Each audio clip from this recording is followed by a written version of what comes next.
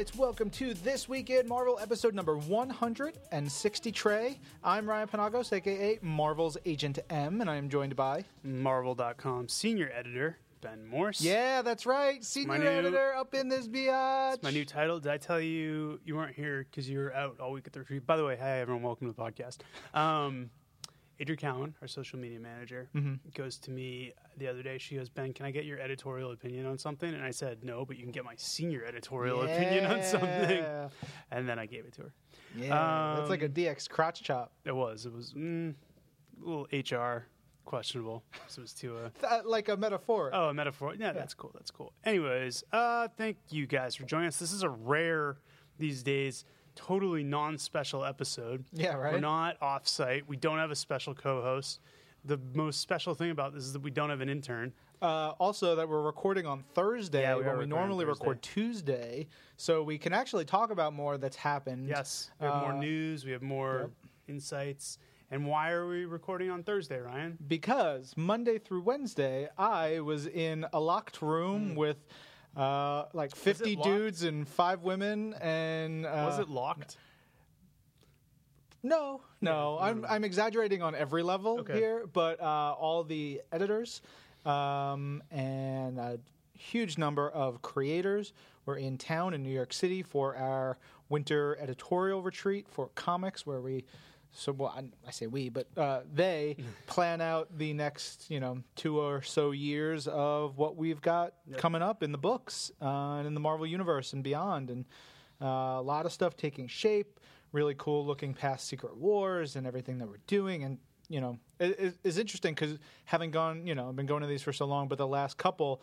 A lot of it's been talking about Secret Wars and figuring out Secret Wars. And here it's like, okay, Secret Wars is boom, boom, boom, boom, boom. Yeah. We know this. Okay, coming out of it and then, way down the road, which was super fun. Yeah. I know people would always love to be a fly on the wall in these, but this one in particular, because no one knows what Secret Wars is. No one knows what's coming out of Secret Wars. It's very interesting to follow along with your notes and see what's kind of coming up. It's going to be a seismic shift, I would say. In many ways. Like Earthquake and Typhoon, like stomping around the ring. There's going to be a lot of wrestling references today, guys. Sure. Deal with it. Why not? Yeah. Yeah. R.I.P. John Tenta. Oh. He was a good dude. Yeah. They're both dead, aren't they? Typhoon is still alive. Good for him. I'm happy for him. He's okay. Yay. He's probably working construction somewhere. I like to think of him as Tugboat now. With a little hat, off to the side on his head. Not the Shockmaster? No. Or Uncle Fred? What is Uncle Fred? After the Shockmaster didn't do so well, they repackaged him as his whole gimmick was that he was just clumsy in WCW. So he was just clumsy Uncle Fred. They were some mean dudes. Didn't last long. Came back to WWF as Typhoon after that. Yeah. For a second. Well, but it's all good. Yep. It's all good. This podcast is dedicated to you, natural disasters. Yeah. Always in our hearts. Love you, boo.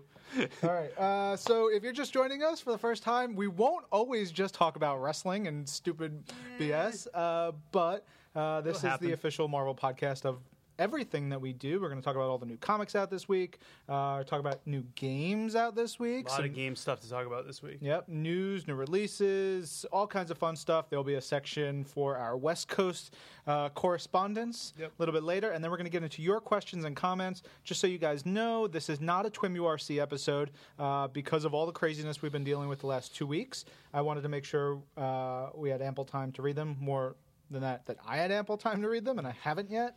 I read them on the plane ride to Vancouver, so I may have to reread.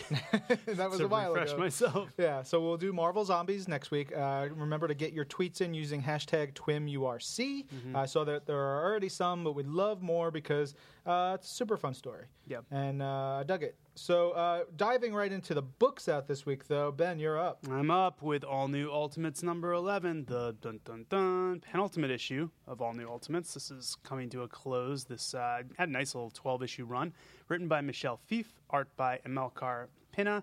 Continuing the collision of many different elements, the Ultimates have been kidnapped by members of the Serpent Squad. Taskmaster is on their tail. Bombshell is on his tail. It's a nice little chase scene here. Some folks get free. Again, Michelle is just introducing all sorts of crazy ultimate versions of characters you probably thought you'd never see. We got Ultimate Crossbones, we got Ultimate Mr. Jip, and then on the last couple pages we get an ultimate version of Terror Incorporated. So this book's all over the place. Not the Terror Incorporated you're expecting. Well, to be fair, was anyone expecting any sort of Terror Incorporated? So I don't think it was. In my heart, I'm always expecting Terror Incorporated. It's not the Terror Incorporated anyone was expecting. But it's going to build to a nice finish next issue where all of these characters are going to have a big free-for-all, and we'll see who emerges to go on to the next phase of the Ultimate Universe. Yeah. All right, on to Spider-Verse. Amazing Spider-Man number 11. This is the third official part of Spider-Verse. Huge. I mean, every issue is huge when it comes to Spider-Verse, but big moves where with the two Spider-Men of 616, Amazing Spider-Man and Superior Spider-Man. There's some really great interactions therein. I love the way Olivier is drawing Superior's little leggy things. So good, so creepy, and so I think dangerous. They're arms, right? I like to think of them as legs. You're right. They're legs. Let's go with legs. Spider legs. Yeah. Lot of spider deaths in this one, both in like alternate realities and in where the main battle takes place. And I was really bummed by the two big ones. Yep. And it was, yeah. I'm gonna call out the editorial team on this for something I was not happy about, which was I think I know. Okay, we'll see. What is all right. it? Well. No. All right, so I do the Spider-Verse scorecard thing, where I like say who is introduced every time. And they've been very good about kind of every time a new Spider-Man comes in, doing a little, this is what Earth they're from, like a little tag thing, which makes it much easier for me. They bring a bunch of new characters in here, no tags. No tags. So I am going to have to like do some research and find out what Earths these Spider-Men come from, because I didn't know. I actually thought the one who is at the very beginning who ends up swinging off with Miles, I had no idea who that was. And then when I learned it was, I was like, oh, that's so cool. Yeah, it took me a hot second. Especially if they do it with the art. Yeah. Olivia does a really good job with that one. Oh but I don't know what Earth he's from. I don't think they know what Earth he's from. Right. Because he's new. Correct-ish. So, yeah, that's my one gripe. Story's great, art's great, editing, most part great, but they blew it. Also, this guy shouldn't have been there, if you ask me. Let me see. Swinging around. That is a mistake. He was. That's a glitch. He was deep sixth, as we say in the business. Unless this takes place before that tie-in, which could. But don't they have the body? Yeah, that's what I'm saying. You're right. That's what I'm saying. Who is Boobalicious Spider Lady? Oh, I don't know who she is. That's a what if Spider Lady. That's a little too much. But that's the thing. That's a lot of cleavage. But here's the craziness. I'm pretty sure that's a character from like the 70s. Wow. Really? Yeah, I think it was a what if, like Gwen, or I don't know who it is, like Gwen or Mary Jane, or it's some female Spider-Man character became Spider-Man. It was from a what if, but it was like an early what if. Yeah. So yeah, totally 90s costume on like a 70s or 80s character. Yeah. But yeah, who assistant edited this book? Because I'm not going to blame Nick, because Nick's the best. And we love Nick. We just have associate Ellie Pyle walking out the door. Wow. Ellie Pyle. All right, so I have no problem laying the blame for all the problems here on Ellie Pyle. She's gone. Yeah, get out, Ellie. This would have been it had she stuck around. This issue would have been the breaking point. So she's lucky she got out when she did. We get really like we get to see the futility of this battle, and I don't know how they're going to win, man. Right, like. And just the sheer overwhelming odds against all the spider people here on a number of levels, and it's Bad News Brown. Yeah, I don't know how they're going to pull this out. Definitely Bad News Brown, R.I.P. Yep. Amazing Spider-Man Annual, number 1, because we got lots of Spider-Man this week. We got a little extra. This is cool. Love our annuals. Love when we do something special. In this case, it's 3 stories. One by Sean Ryan, who used to work here, has been writing a little bit for us. Really like what he's doing. I would like to see him get a regular gig. He does a story illustrated by Brandon Peterson, which is also fun to see. Brandon Peterson on interiors. It's a nice little just day in the life of Spider-Man story where he is swinging home and he encounters a very mundane situation and decides, I need to help solve the situation, and then all the things that prevent him from immediately solving it. Hawkeye puts in a nice appearance. They have some fun with Hawkeye's new old hearing problems. And then we see it's just a bunch of cool moments. It's a perfect story for an annual. Then the second story is this comic strip that we actually previewed by Cale Atkinson, which is adorable. It's the Amazing Spider-Aunt. It's all about Aunt May. It's totally wordless, but it's just Cale doing his cartooning and showing May interacting with all these spider villains. It's awesome. And then the final story is this kind of weird, stuck at the end story by Jay Nitz, who I interviewed years ago for Wizard. And it is illustrated by Ron Salas.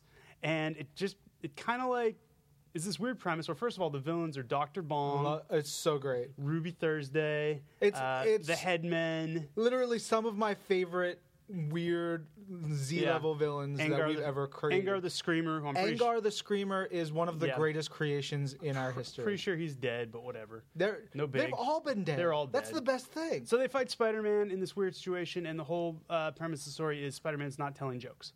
And then there's a reason why. And they're really confused. Like, it totally throws them off their game. Yeah, Spider-Man's not telling jokes, and it freaks them the F out. Yeah. They're like, nothing is right with the world. Yeah. On to Amazing X-Men, number 14. This is an Axis tie-in issue. Written by Chris Yost, art by Carlo Barberi and Iben Coelho. So this is focused on Nightcrawler and Mystique, and they are flipped on their axes. So Nightcrawler is totes a jerk, really mean, scary, using his powers in very awful ways, and looking to hurt people. And Mystique is the hero. She's trying to save people, trying to save Kurt, who is her son, and, finally giving a damn about him. I mean, come on, lady. About time. Yeah. But it's a good emotional issue. There's another Mystique issue this week. Between those, I really like the depths that we're getting to for that character. It's interesting. I mean, and they both take place in different times, so it's they have different sides of her coin, and it's great. Hey, Ryan, you know what happens in 5 months? Time runs out. Yeah. Time runs out. Yeah, you do. Yeah. So in Avengers number 39 by Jonathan Hickman and Mike Deodato, time is continuing to run out. It will run out in 5 months. In this case, we're starting to get to the kind of the crescendo of the S.H.I.E.L.D. Avengers, led by Steve Rogers, and their pursuit of the Illuminati. This issue is framed by Reed Richards narrating a missive to his daughter, Valeria, trying to pass on his knowledge in these kind of final days. Say, once I'm gone, this is what I need you to do in order to survive. And at the same time, Steve is bringing his team down on the Illuminati. In this case, the team is primarily Falcon, who is now Captain America, Sam Wilson, Captain Marvel, and then War Machine, who we find out has a whole new role in the Time Runs Outerverse. So the three of them and a bunch of S.H.I.E.L.D. backup go up against the Hulk and Captain Britain and Black Panther and the rest of the Illuminati. It's some good fights. We're continuing. Hawkeye gets a role as well, continuing to kind of learn what's up in this new world, the status quo, but also get to see the Illuminati be pretty clever, and great art by Mike Deodato. Then the last page is a great twist. I love the elevation that Jonathan is doing with some characters in the story, and the last page is a great example of that. Yeah. All right, on to Avengers and X-Men Axis, number 7. This is Rick Remender and the incomparable Adam Kubert. Colors by Edgar Delgado and Jesus Aburtov.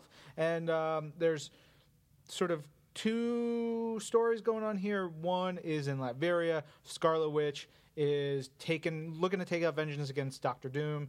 And Doom is, he's been flipped, so he's got a whole bunch of different priorities, and he's trying to talk reason. Magneto's there, Quicksilver's there, big family dynamic, but we get some big revelations in this issue, which I'm sure we'll be talking about in the coming weeks, especially on the site and in relation to other books and specific characters. So I won't spoil it here, but big stuff. Definitely pay attention to that. On the other side, we've got the 3 major factions battling here. We've got the X-Men, who are evil jerks. We've got the the inverted villains, who are trying to be heroes, along with Spider-Man and Steve Rogers. Yeah, Steve Rogers. And then we've got the jerk Avengers, who are they're kind of off to the side, right? Here.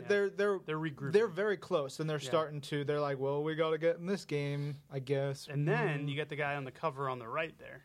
Yes, well, the X-Men. Yeah, I mean, but he's an entity unto himself, Yes. despite being affiliated with the X-Men. Right. So we've got, Apocalypse making big moves this issue. I didn't notice it until now. There's an adorable cat on this cover. There it is.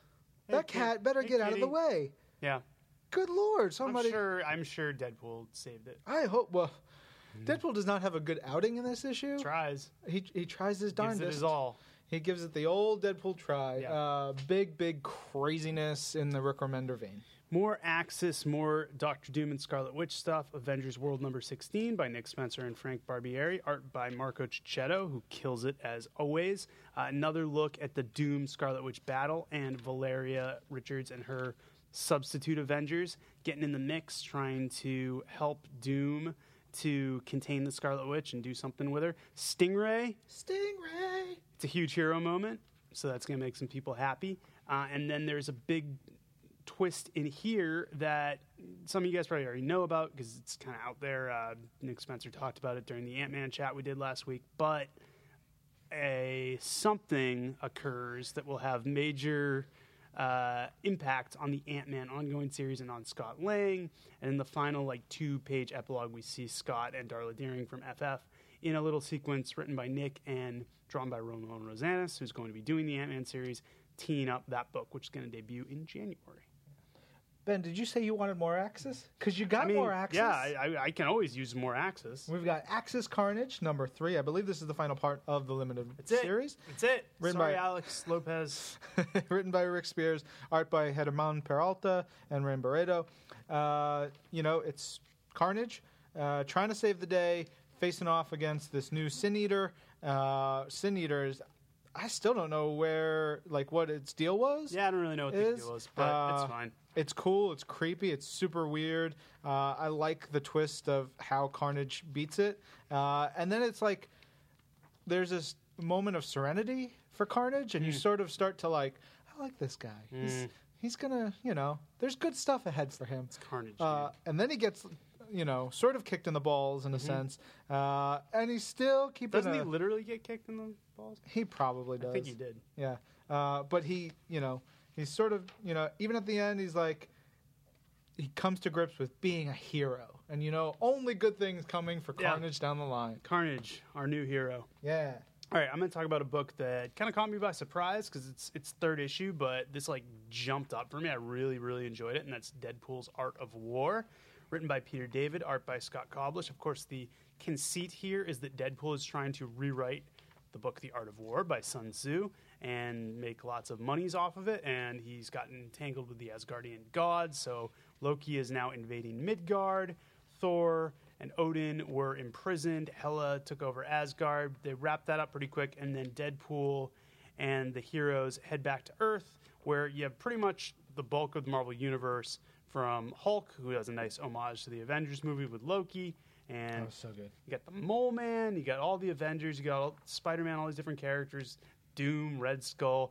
I just enjoyed this issue because I really think Peter David is making the most out of kind of using this idea they gave him where illustrate this stuff from the Art of War using Marvel characters and situations. He's doing it in a way that's action-packed and that's funny.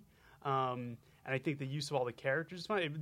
This feels like this weird kind of in a vacuum, self-contained big event because it has all the characters and it's this big epic story, but it's just a fun kind of one-off miniseries. And Deadpool doesn't get lost in it. He feels very natural. And the art by Scott Koblish is just tremendous.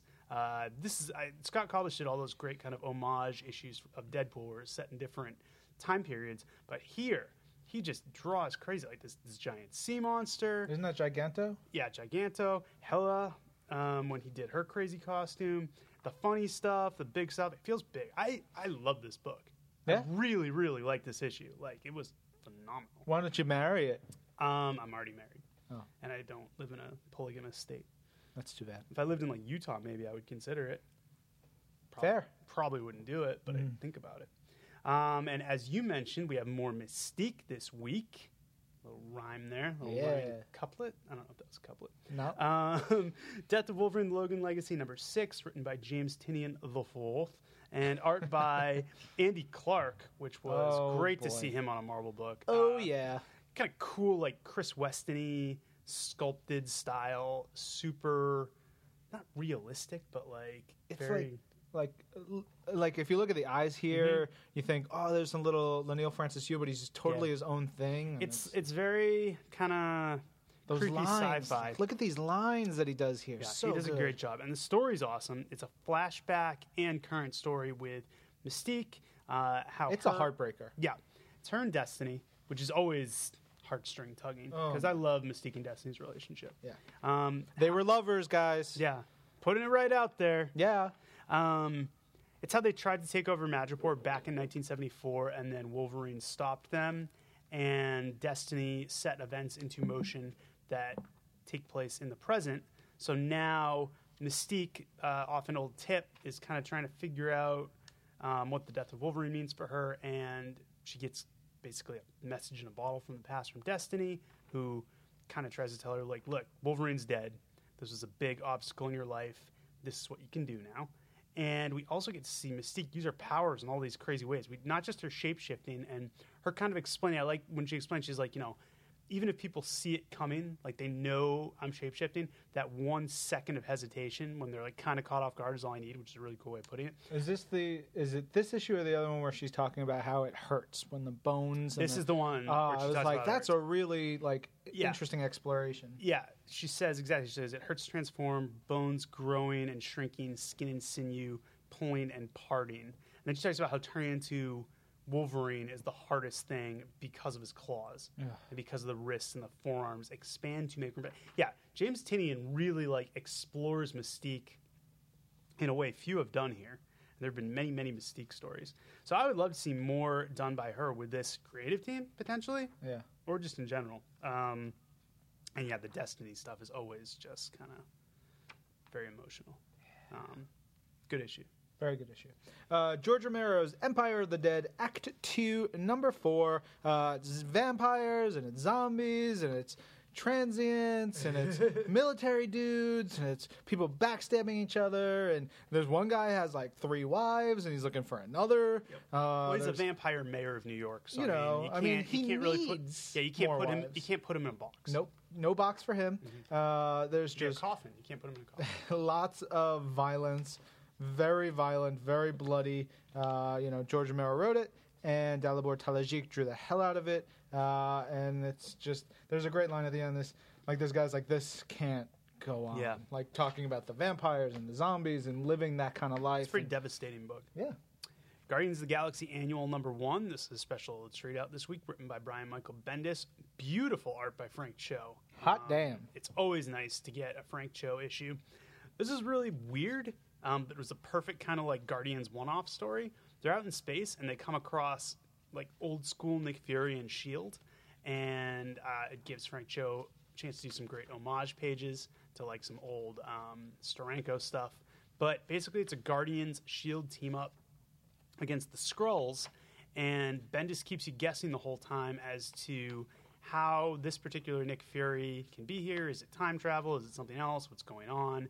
And I had a bunch of theories going right up till the end, and one of them proved to be true, but a good job making me guess which was which. And it's framed by Captain Marvel Carol Danvers sending a message back home to Jessica Jones, I think was the implication. Basically saying yeah, I'm out in space, it's fun, I like these people, but I'm really homesick. And then the most adorable, sweet thing to end the book. Oh, I died. I literally died. And you're back. Yep. But yeah, really cool. Again, another perfect use of an annual. That's how you do it. Nightcrawler number 9, not an annual. This is part of the book. Written, I guess that's worth pointing out. Written by Chris Claremont. Beautiful art by our buddy Todd Knock. Did you see Todd's tweet about having his art next to a Charles Atlas ad and how excited he was? Oh, God, there is a Charles Atlas ad. There's Charles Atlas ads in all of them, and he was really into it. It was great. Good. Hey, man, Todd's living the life. He's always having fun. Yeah. But, hey, man, 9 issues. He has yet to miss a beat. And I think it's safe to say he will not miss a beat because Todd draws really well, really fast. We've got Nightcrawler against the Shadow King possessed X-Men, so you can see him go up against Beast and Colossus and Storm. Rachel Gray and Iceman, and especially Psylocke, who proves to be super dangerous. So, as with any good Shadow King story, you get to see the X-Men using their powers in ways they might not necessarily do it.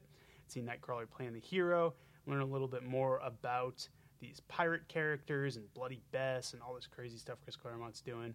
It read like a classic X-Men comic, which is what I want when I pick up a comic that is written by Chris Claremont. Heck yeah. Starring Nightcrawler. So it was great. Yeah. On to Punisher number 13. This is written by Nathan Edmondson, art by awesome Moritat, who is a European artist and just so damn good. Colors by Veronica Gandini. And this is not a Punisher-focused issue. I don't believe we see Frank at all in this issue. This is all about the Howling Commandos, the military group Howling Commandos that are featured throughout the Punisher series that Nathan's come up with. Super cool, like to see their history, their background, get a lot more depth into their characters. I love the hell out of this issue. I mean, I love this run, but this was definitely really a solid issue to flesh out so many things. Up next is Rocket Raccoon, number 6, written by Scotty Young, art by Jake Parker. This is, it's another, like, it's adorable. It's a done-in-one where Rocket has to go on a mission for Cosmo. And, you know, there's a couple layers there. One of them is, hey, there are these robots who were awful. And this planet of AI robots, they wiped everything out. Then they were warring. And then they were like, hey, let's just be peaceful robots and live our lives. And then they did that. But then someone out in space was like, hey, you're great at war. I'm going to steal a couple of you. So a couple of those war robots were stolen. And it's up to Rocket to help out this one of the peaceful robots who's like, my friends are gone. You can't tell that, though, because he speaks in binary. Yeah. And unless you have a binary translator... But it's great, because he's basically Groot for this issue. Yeah. Groot stand-in. Yeah, and because in the beginning, Groot's like off doing his own... He's on his vacation or something like that. Yeah. And, you know... This pseudo-Groot robot dude is helping him out. And they, you know, go to take out the bad guys. But I like when they go undercover and the robot gives Rocket a hard time about not hiding his tail. And Rocket's like, well, if I rolled it up into my butt, people are just going to think, who's that short guy with the huge butt tumor? This is great. Yeah. Lots of exploding stuff. Lots of robots fighting. Just amazing character designs. I love Jake's work on this. I mean, he is friggin' great. It's a really... it's a very seamless transition. It's not easy to fill in for Scotty. No, but he does it. He does a great job. I love his Cosmo. So cute.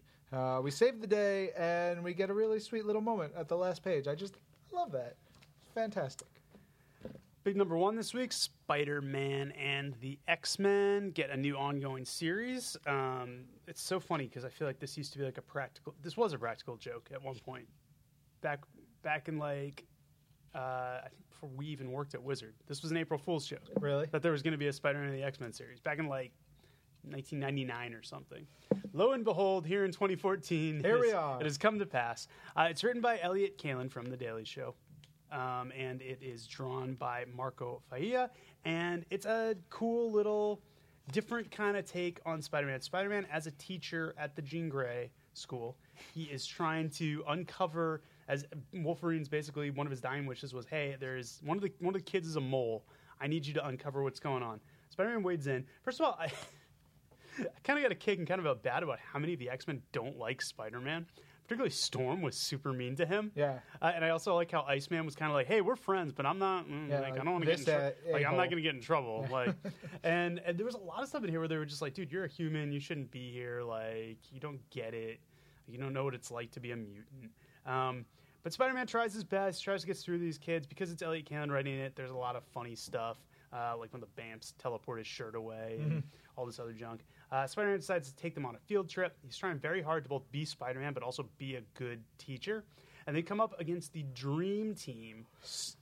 I was so excited. Like, I can't believe this has never been done before. Of Sauron and Stegron. Yes! The dinosaur tag team champions of the universe. Oh my god, the best. And they've got a plan, and they are going to execute it. And I love it because for a sec, there's a Savage Land tease, which I think it's great how it turns out.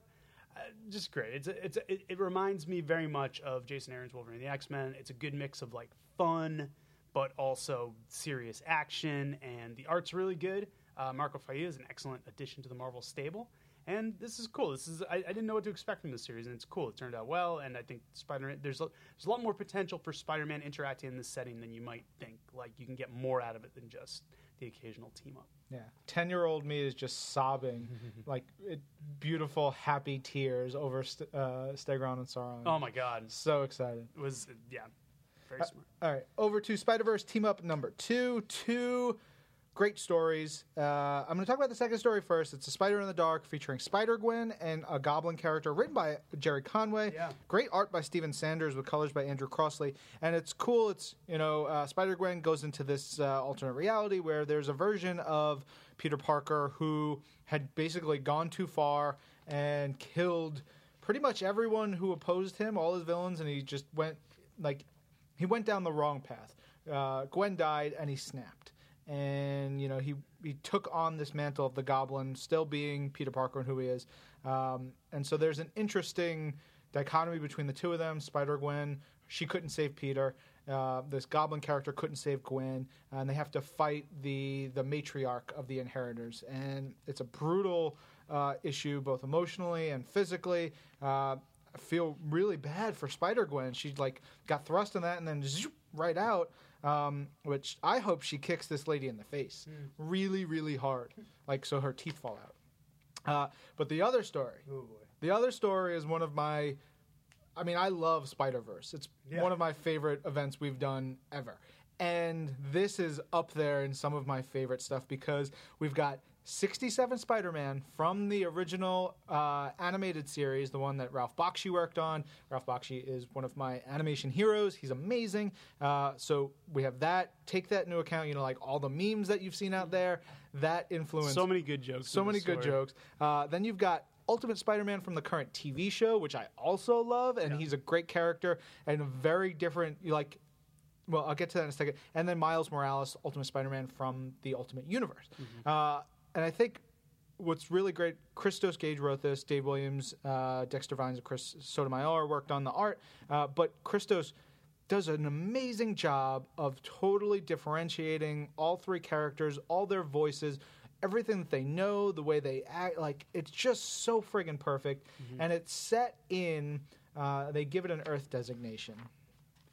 It is Earth, the designation. No, they don't give it an Earth designation. No, it was given an Earth designation in this. Was it? Yeah.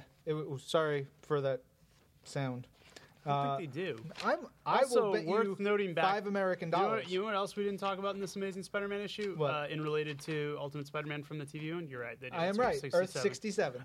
Where the little, chibi Spider-Man comes in and he totally explains it on panel. That was great. Yeah, because if you watch the Ultimate Spider-Man TV show, he breaks the fourth wall a lot. There's a lot of really silly gags and stuff like that, which I think works really well. This is set in Earth 67, which is the Spider-Man 67 animated universe, and it looks like the cartoon. Yeah, I like to make the jokes about not being enough windows on the buildings. Yeah, there's how are there only 6 buildings? No building in New York City is 6 windows wide. No skyscraper is that tall. They have to face the Sinister Six-ish characters, and also who's this guy? I can't remember. It has a great name. Noah Body. Yeah, Noah Body. Noah Body. Who I don't remember him, but I'm sure he was on the original cartoon. They have to fight him, and they all get messed up. It's just really, really funny. Lots of great jokes. There's a really the great payoff for when Miles unmasks. Yeah, and then when Ultimate Spider-Man is what he says had me rolling. It's just fantastic. I really hope that we don't kill 67 Spider-Man, because that would break my damn heart. I'm excited we're going to see. To me, 67 Spider-Man going back into the regular Spider-Verse adventure is right there with Spider-Ham being there. 100%. It's just being a cool what the F moment. Yep. I loved this issue. Super fun. Thor number 3, written by Jason Aaron. Great art by Russell Dauterman, who just grows by leaps and bounds every page, it seems like. Yeah. More of the new Thor in action. And with Mjolnir on the other side of a wall in this issue, she's got to fight frost giants and a little bit of Malekith. And she's got to use... It's funny, because we talk about a lot when heroes get deprived of their powers, them having to use kind of their smarts and figure a way out of it, which she does here. But also, it really is just her heart and her guts that propel her here. And I still am continuing to love the dichotomy of her having the Thor voice when she talks, but having the whoever it is voice when she's inside her head. We get a tease of who she is. Like, we almost find out who she is, but don't find out this issue. We also get some backstory on Malekith dealing with the Frost Giants, and we get more on the Minotaur, on Roxxon. All these villains just kind of clashing up against each other, and just great characters. Great characters across the board, including one who comes back on the last page who's going to make the next issue very, very interesting. Uncanny X-Men Annual Number 1, written by Brian Bendis. Oh, my God. Art debut, Marvel debut by Andrea Sorrentino. Oh, my God. Who brings it. This is the lost story of Eva Bell when she disappeared from Uncanny for an issue or a couple pages or something. She bounces around time, because those are her powers. We get to see her with Killraven, which is always fun. We get to see her in the Old West with the Rawhide Kid. Is it the Rawhide Kid, or which one is it? Sure. Yeah, Rawhide Kid. So this is just a cool trick of time. I love how Andrea Sorrentino illustrates her powers and how they work. He basically uses like numbers. Just awesome. Awesome art. But then she ends up in 2099 where she encounters this group, and I'm like, who is that? And I realized this is actually the X-Men 2099. Like, Andrea redesigns them, but like these are the actual characters who are in X-Men 2099, which no one ever references. I know. Ever. I look, because like this guy was the big silver dude. Yeah, I name them all. It's Metalhead, Mean Streak, Skullfire, Serpentina, Xian, and I forget her name because she was a later edition. I think her name is Sham. But I loved X-Men 2099. And Ron Lim, bro! Seeing these characters was amazing. Just the fact that Bendis and Sorrentino actually went there and modernized them made it for me. Loved it. So she ends up in 2099. She meets or finds Ilyana, who's still alive, and then... Who is the Sorcerer Supreme in that time period. Yes, and then there's a time jump. Stuff happens.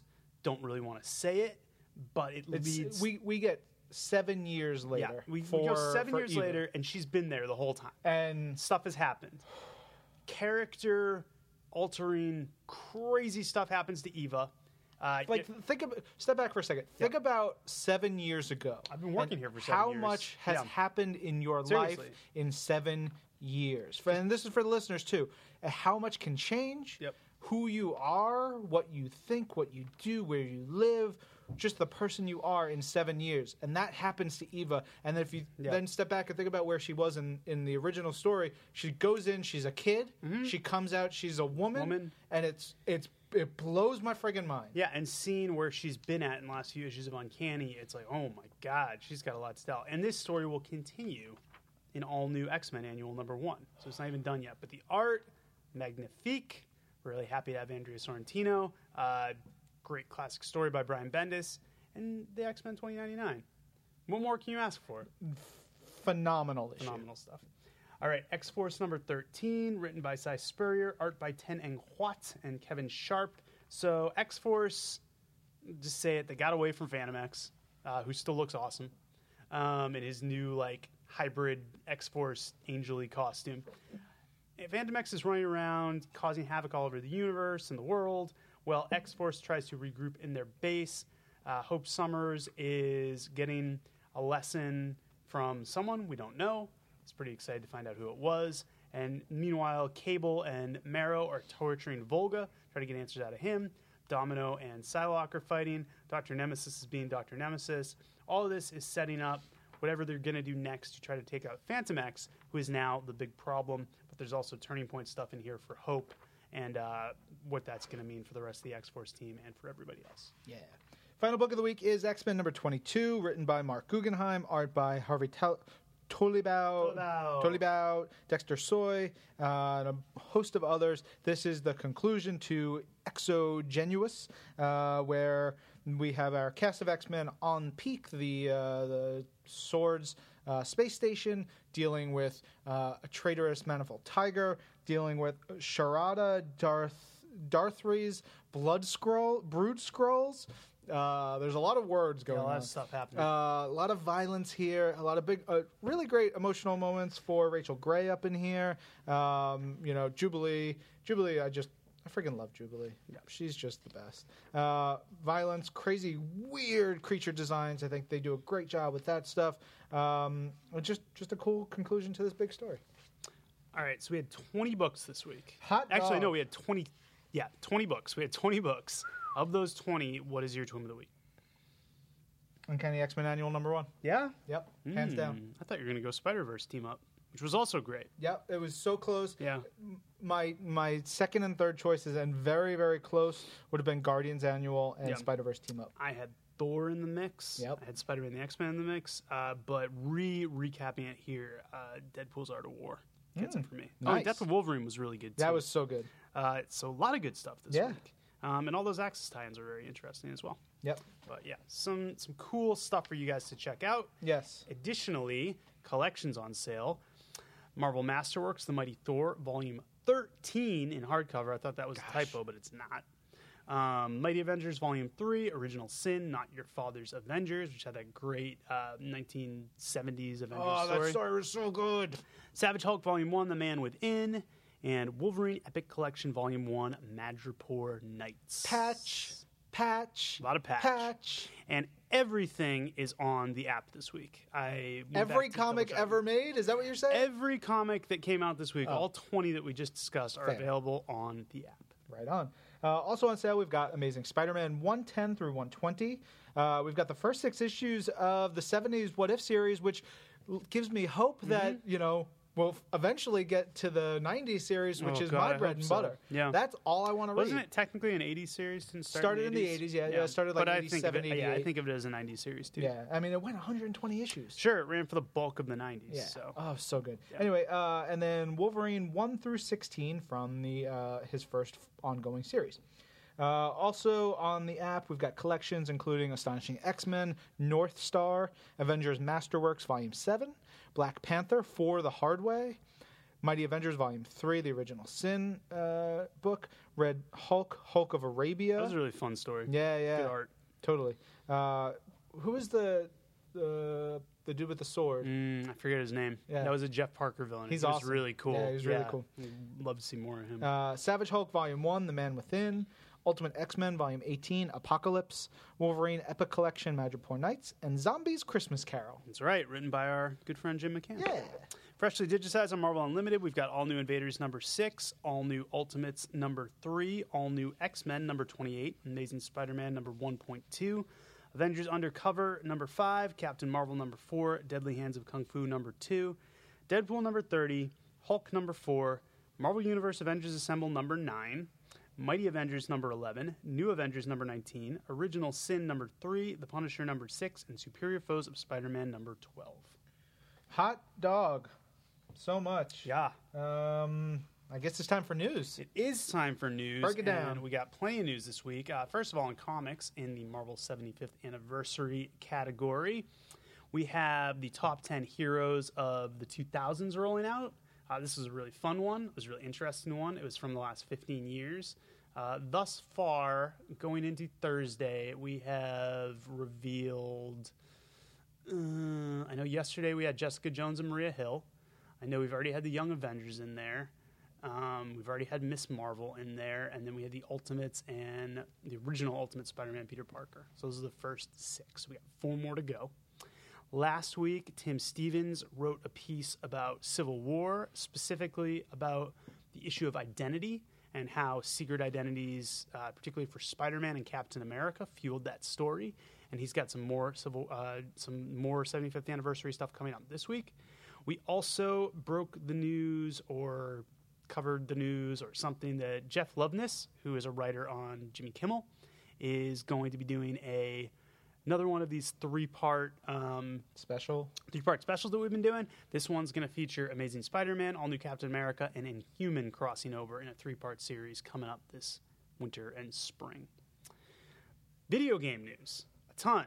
First of all, the big one, the one we've been waiting for, the one we traveled to another country for last week, Marvel Contest of Champions is now live. You can get it on Google Play. You can get it on the App Store. We have both already downloaded it. You played it yesterday and this morning. I played it yesterday and this morning. Yep. It's great. Yeah. It is astonishing how much they're able to fit.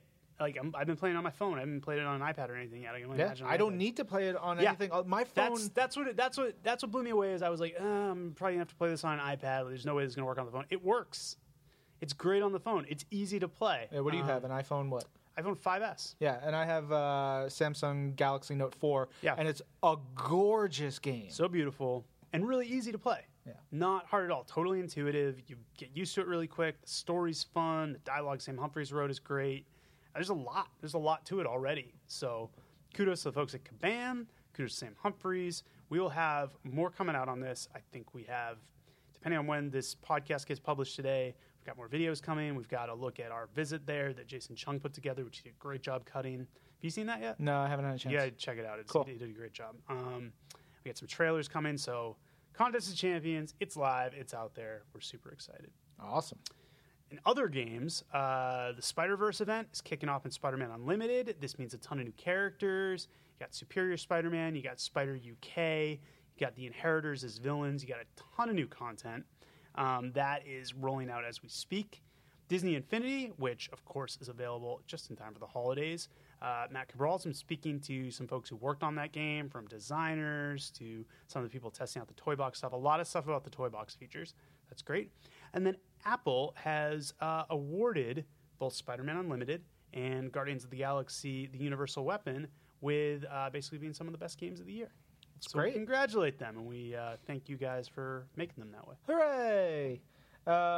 Speaking of games, our friend Bill Roseman has he's moved over from publishing to even though he was still here yesterday. Well, because he came back. Getting to that. He's moved over to games as creative director for Marvel Games, which is super cool because, man, he's done everything in this industry. Mm-hmm. He's done PR, he's done marketing, he's done editing, he's done writing. He's worked for every company.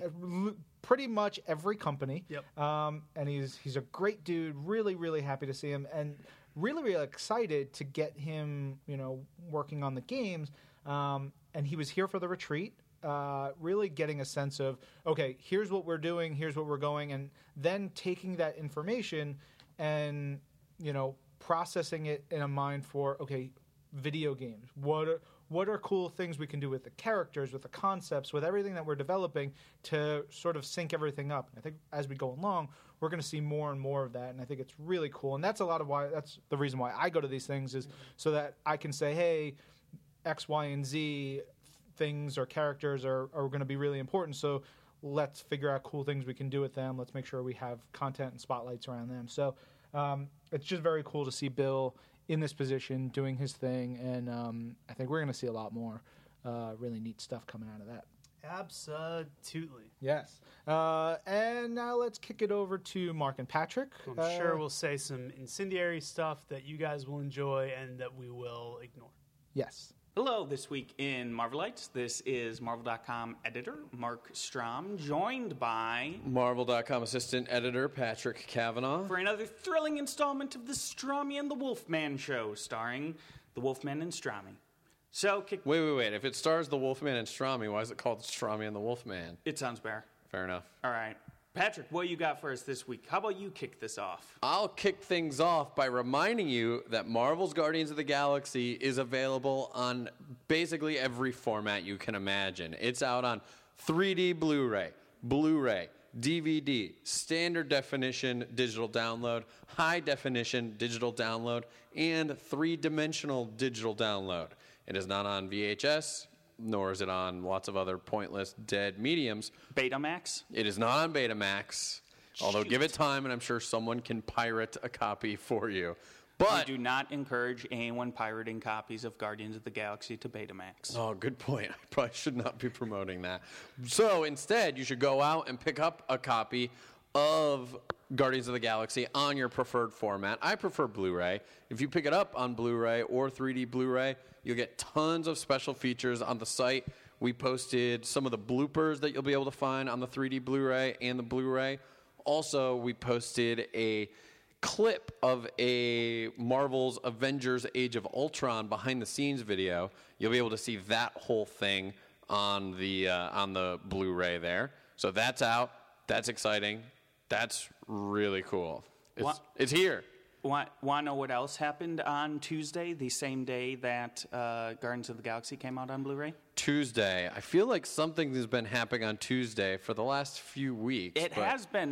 We've had new episodes of Marvel's Agents of S.H.I.E.L.D., but this Tuesday we had the big winter finale that had tons and tons of revelations, some tragic, sad moments, some awesome moments, lots of moments that I can't really spoil. I'm not going to spoil because you know what? Lots of you guys may not have seen it yet. I commend you for holding off. Yes. So I won't say anything about that. However, if you have seen it, you can go to Marvel.com and you can read our interview with executive producers Jed Whedon and Marissa Tancherone. They talked about a lot of the revelations, a lot of the twists and turns from the episodes. You can go inside with that. You can also download the latest episode of This Week in Marvel's Agents of S.H.I.E.L.D., in which I talk with executive producer Jeffrey Bell, who also wrote the winter finale. And we go really in depth on, I think it's close to like a 20-man interview just talking about everything that happened in the winter finale. Because for those of you who have seen it, there was a lot of stuff that happened in that winter finale. There is also going to be a reading list that will be going out shortly on the new characters that were introduced in the new race of characters, I guess I should say. He's tiptoeing around. I am tiptoeing. I am trying. You committed to that no spoilers, and you're now tiptoeing around how you're going to talk about this. Exactly. I have no idea how I'm going to talk about this, but there's a reading list. There are actually going to be a few reading lists coming up. You can find them on the comics section. So if you don't want spoilers, maybe don't go to the comics section front the next few days. What I would recommend be up there. I recommend just watching the episode as soon as possible. I kind of recommend that too, because there's a lot of stuff that happened and a lot of stuff that I can't really talk about stuff until you've seen it. So go see it. Anyway, we also had an interview with Reed Diamond, who plays Daniel Whitehall on the series. We posted that a few days ago, but I mentioned it because I thought it was a really great interview. He's got a lot of really fun stories about going to the launch party for the classic Bring On the Bad Guys trade paperback that came out back in the 70s, I believe, where he got to go to like this Manhattan penthouse. His dad brought him there when he was a kid, and like Stan Lee was there, John Romita was there. Romita was just like doing sketches of your favorite Marvel character for free. It's a really, really great interview, actually, so I highly recommend you hang over to Marvel.com, go over to the TV section, and you can find that all there. We also did a live blog on Tuesday with executive producers Jed Whedon and Marissa Tancherone. They answered a lot of your questions. You can go back and replay that live blog now on Marvel.com to see what all they had to say. But while Marvel's Agents of S.H.I.E.L.D. isn't returning until March on ABC. In the meantime, we've got a little show called Marvel's Agent Carter that premieres Tuesday, January 6th at 8/7 Central on ABC. 2-hour premiere. Of course, we've been releasing some awesome new stuff this week, including something Patrick just posted a while ago. That would be a new poster for Marvel's Agent Carter. You get to see her wearing a cool red hat and a cool red jacket. Pretty cool. So, great. And it also has I don't want to just, me trying to describe it is not as cool as just seeing it. Yeah, you should probably just go see it because Patrick isn't great with Well, I words. gave all the pertinent information. Red hat, blue jacket. You gave the time and the date of when it will premiere with a 2-hour special event, 8/7 Central, Tuesday, January 6th, 2015. Also, speaking of the 2-hour premiere, we released the synopses for the 2 hours that you will get to see on January 6th. You can those should be up by the time this podcast goes live. And we will also be releasing another clip from the episode that features Peggy talking with her roommate Colleen, sort of tiptoeing around the fact that she is a spy because being a spy, you don't really want people to know you're a spy. You don't wear T-shirts that say "I'm a spy." No, that probably isn't good for your career. Although it could be a really interesting bluff to wear a shirt that says "I'm a spy," because no one would think you're that dumb that you'd actually wear a shirt telling people you're a spy. Yeah, there is some logic to that. Anyway, we also, that will be posted. If it's not up by the time this podcast posted, it will be up very shortly after this podcast. All right, then moving into the realm of casting news. Last week we had a couple of really big announcements. Namely, we cast Benedict Cumberbatch in Doctor Strange. He will be playing Doctor Strange. So, of course, we have that to look forward to in November of 2016. We also announced that Kristen Ritter will be playing Jessica Jones in Marvel's AKA Jessica Jones for Netflix. Of course, the second 13-episode series we are producing for Netflix following Marvel's Daredevil. So, we have that to look forward to. Also coming in 2015, or not also, rather, but that's coming in 2015. And Strange is coming in 2016. Well, Strange has to wait a little bit longer because Cumberbatch has to go to Strange Medical School. That's true for training. Yeah, you have to. He's really committed to the role. Yes. But Strange Medical School is actually a secret school that we're not allowed to talk about.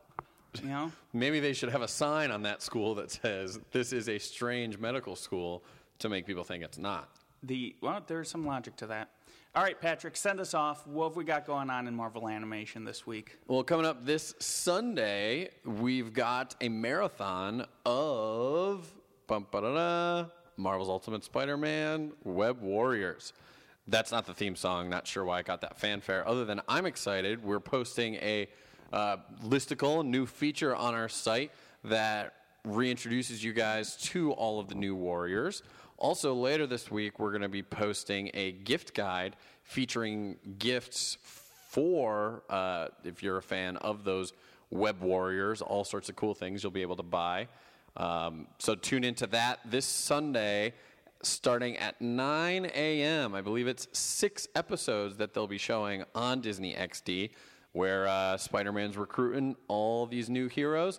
Some join him, some are against him.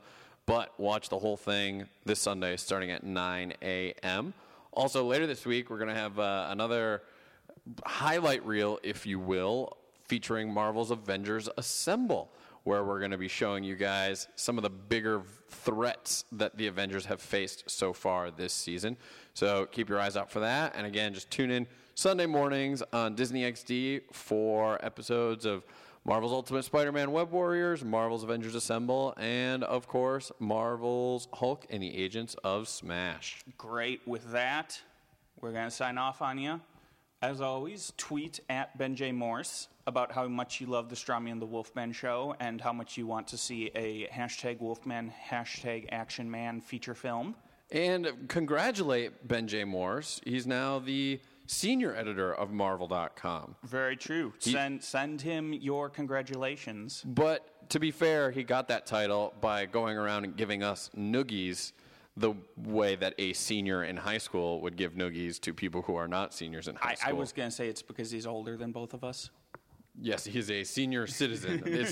It's a parenthetical where it says senior parentheses citizen and parentheses of Marvel.com. Yes. Whatever. But in all seriousness, do congratulate him. It is a very well-earned promotion.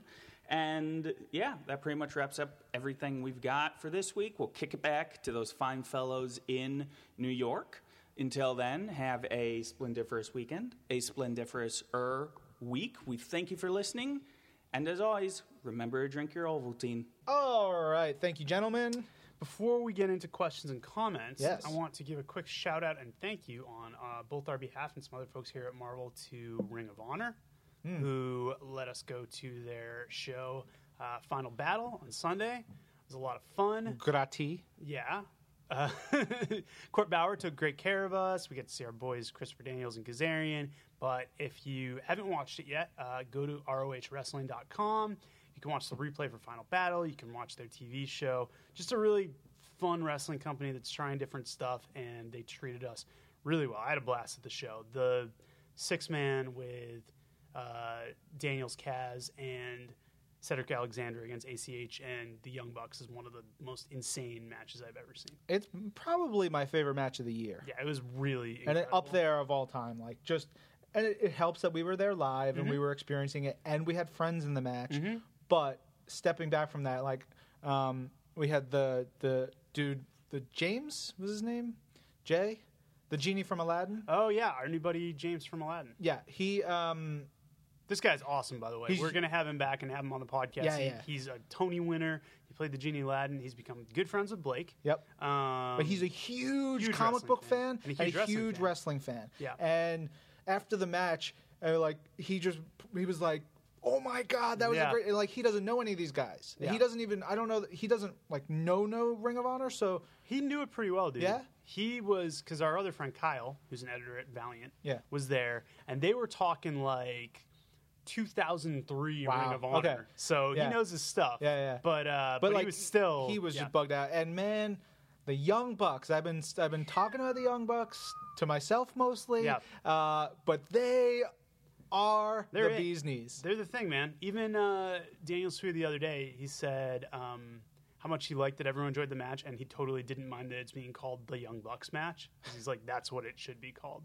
My gauge, rather than James, is when we bring, of course, our official legal consultant, Dee Lee, who has watched like 3 wrestling shows but is totally into it. Yep. And she went crazy for that match. Yeah. And also, we would be remiss if we didn't mention that Chris Daniels, I think he teased it on the podcast, his ring gear. Oh, yeah. Him and Frankie both wore X-Men themed tights, but Chris's ring jacket had a full like silk screen John Byrne X-Men on it, and he had goggles on it. It was amazing. Yeah. It was amazing. So great. I love the show. Main event was a little violent for me. I'm going to put it out there. I do not usually cringe at wrestling stuff, but when Adam Cole stuffed tacks into Jay Briscoe's mouth and then kicked them, I thought that was a little much. I'm just going to say it. It disturbed me a little bit. Sure. I've watched a lot of Japanese death matches. So you've seen worse. So I've seen a lot worse and a lot like gruesome things. Yeah. So I was like, oh, this is great. This was in my wheelhouse. I'm all about garbage. I was just worried for Jay Briscoe, man. He had tacks like in his throat, and that can go really, really wrong. He seemed okay by the end. He was fine. Yeah. He pulled it out. He's one of the toughest dudes I've ever seen. Yeah. But go to ROHWrestling.com, follow him on Twitter at Ring of Honor, and I'm sure we'll have more wrestling stuff to talk about in the coming weeks. But that was what was on my mind this particular time. Yeah. Oh, and tonight is the big NXT show. Oh, yeah. You gonna watch that live? Debut of our boy Kevin Steen, Kevin Owens. I have my in-laws in town, so I don't know if I'll be able to watch it live. You make them watch. Like, hey guys, we're gonna sit down and watch some NXT. Yeah. It's gonna be a hell of a show. I will watch that before week's end, certainly. Sami Zayn I'm very excited the damn for it. title. Sami Zayn's up. There's a lot of interesting stuff tonight because I feel like a lot of people on this show, this could be their last. This could be their NXT swan the song. end of the Ascension, because they already are playing vignettes. Right, but Charlotte was on Raw this week. Yep. So she could get called up. Yeah. Whoever. Sasha Banks is so good, too. Sasha Banks is great. I would put the title on her and move Charlotte up. And then, Zayn and Neville, whoever loses that could be headed up. I think they should both go up. Both go up. It's time. Vacate the title. Yeah. Have Kevin Owens come in. And Owens is going to mop the floor with who. I hope they don't put a job guy against him. I hope they put someone who he can do a 10-minute match with. And I'm even if he doesn't debut in a match and just debuts, I'd be okay with that. Have you been watching his promos? Yes, they've been amazing. They've been amazing. So good. I'm glad they let him do that. Is my boy Bull Dempsey on the card against Baron Corbin? I feel like they've been teasing that match, but they didn't officially announce it. Yeah, I don't know. I love watching Bull Dempsey do his thing. Bull. Yeah. Bull. Baron Corbin's okay. Yeah. But I'm a Bull Dempsey guy for sure. Totally. Love Bull Dempsey.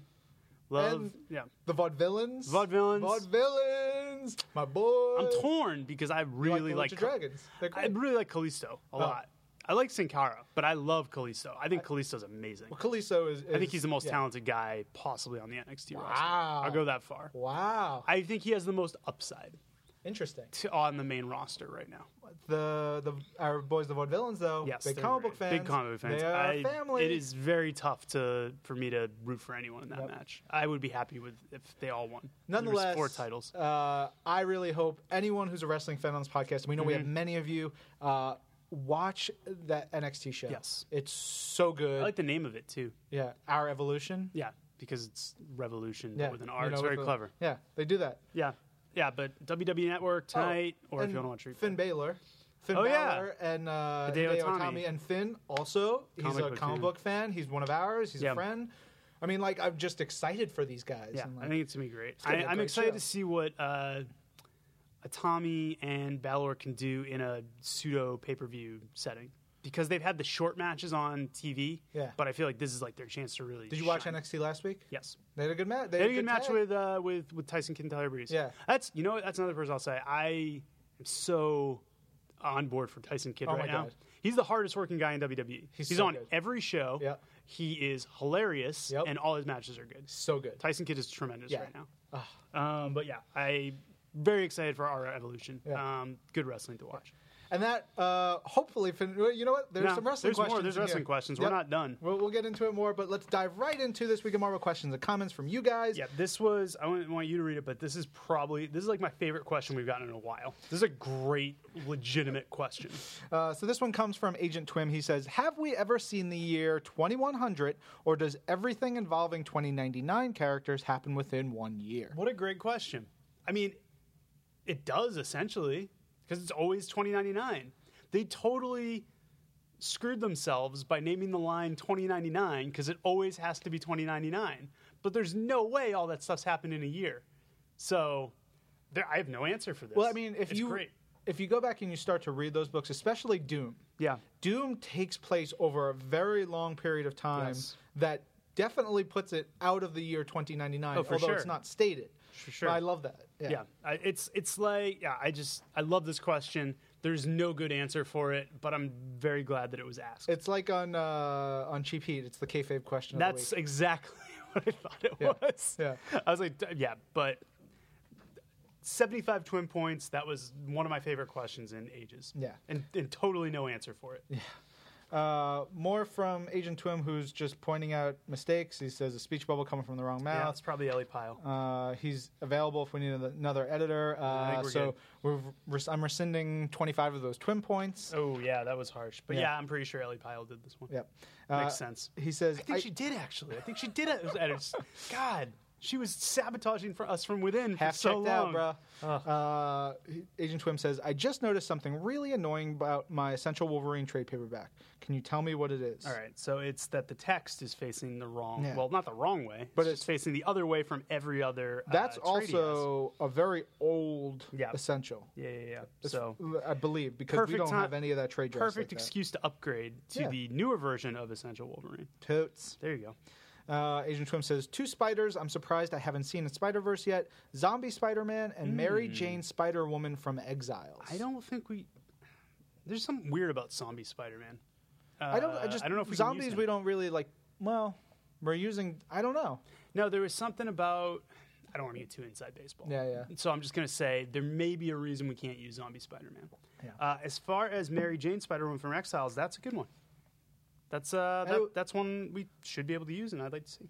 Who's to say she's not going to be in the background of a giant battle? Like no, but that's definitely one. She hasn't been there yet, and it'd be cool to see her. Yeah. Agent Twim says Thunderbolts was amazing. I'm going to miss it. It's been gone for a little while now. Only a couple weeks, bro. Only a couple weeks. Really? Your life travels so fast. Okay, it does. Yeah. And then he Agent Twim speaks in pictures. Yeah, I know. It's hard for us. He pulls out a panel from the most recent issue of Deadpool. Yep. And he says, I will call these monsters Gert and Bernie. Yep. And I'm leaving that there. Yeah, there you go. And he says... No, that's from Thunderbolts.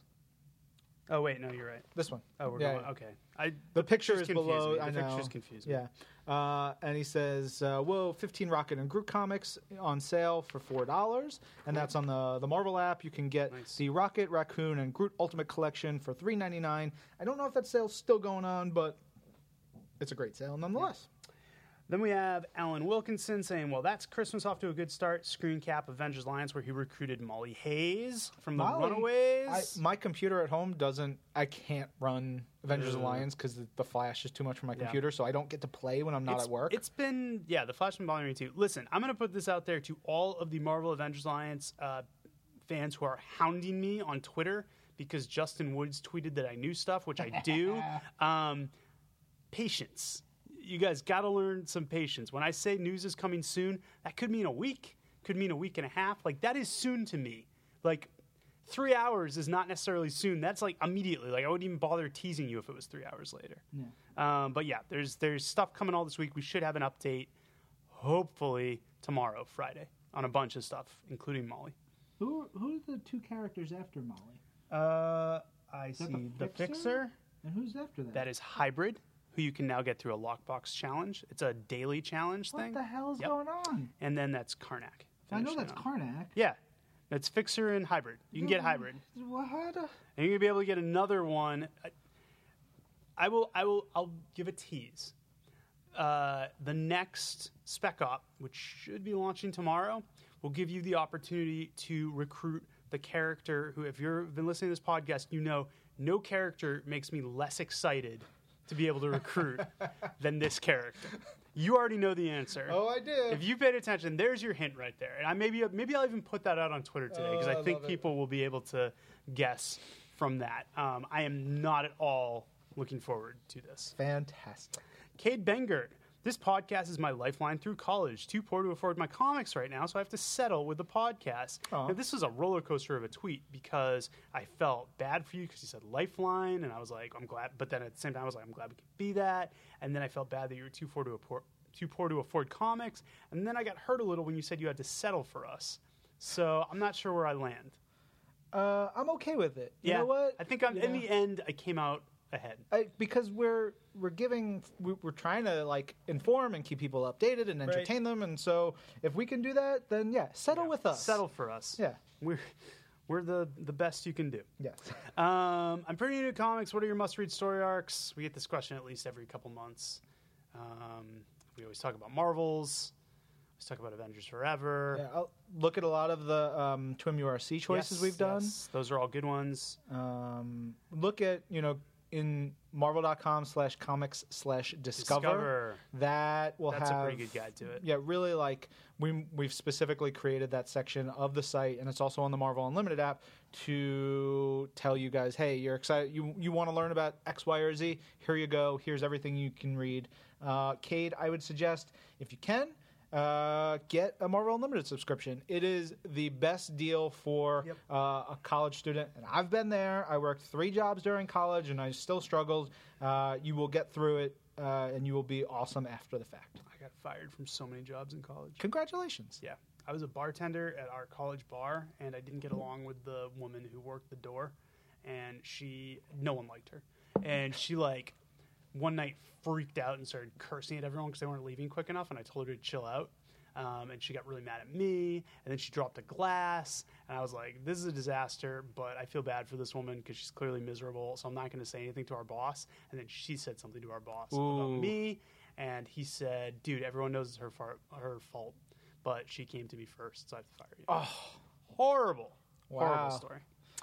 So, Chris Vaughn says to Christopher Daniels, how about this? From Marvel, all new, ultimately superior Fallen Angel Christopher Daniels #1 featuring covers by Eddie Granoff with an Arthur Soydam zombie variant. I mean, I'm sure Chris would love that. I would love it. And so would we. Yes. Handsome Mole Man says, how come Spidey 2099 is from Earth 928 when he's protecting his would-be grandfather of Earth 616? Yeah. It's confusing. Sure. I think 616 somehow leads to 928, and 616 is special in terms of the omniverse or the multiverse in that a lot of stuff branches off of it. So if stuff happens there, it can affect other branches of reality. But this is also one of those cases where you just gotta kind of, ignore the numbers and just read the story. Remember when I've always been like, I hate the number system? This is one of the reasons why. I hate it. It's so confusing at times. Yeah, that's the It's helpful in some instances. Sure. But then if someone like Cade, who is just new to comics, and you're like, oh man, Earth 92.225, I'm so excited about that. And what about Earth 828? And it's just like, I'm done with comics. I'm out. Sorry. Dan It's Slott just too loves much. it. Which I get. Dan Slott has been living in comics for. I know. It's been helpful for Spider-Verse to an extent. Yeah. But yeah, it's confusing. Just ignore it. Yeah, exactly.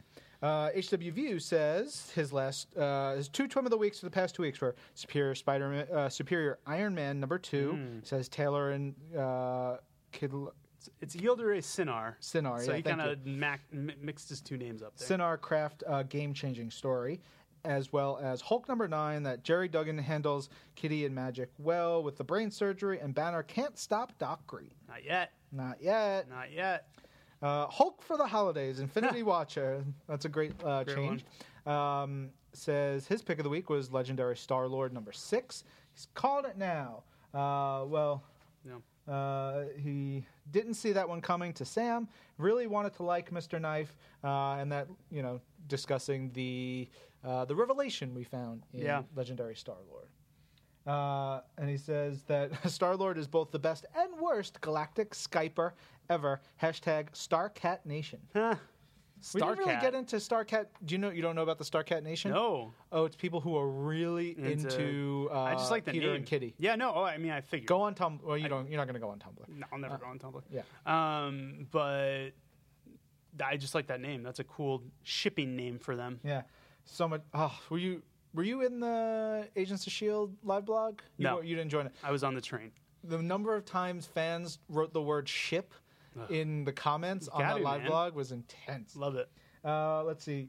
Who is this still? This is Infinity Watcher says, I love This Week in Marvel podcast, but is the quietest low-volume podcast. I always have to crank the volume all the way up.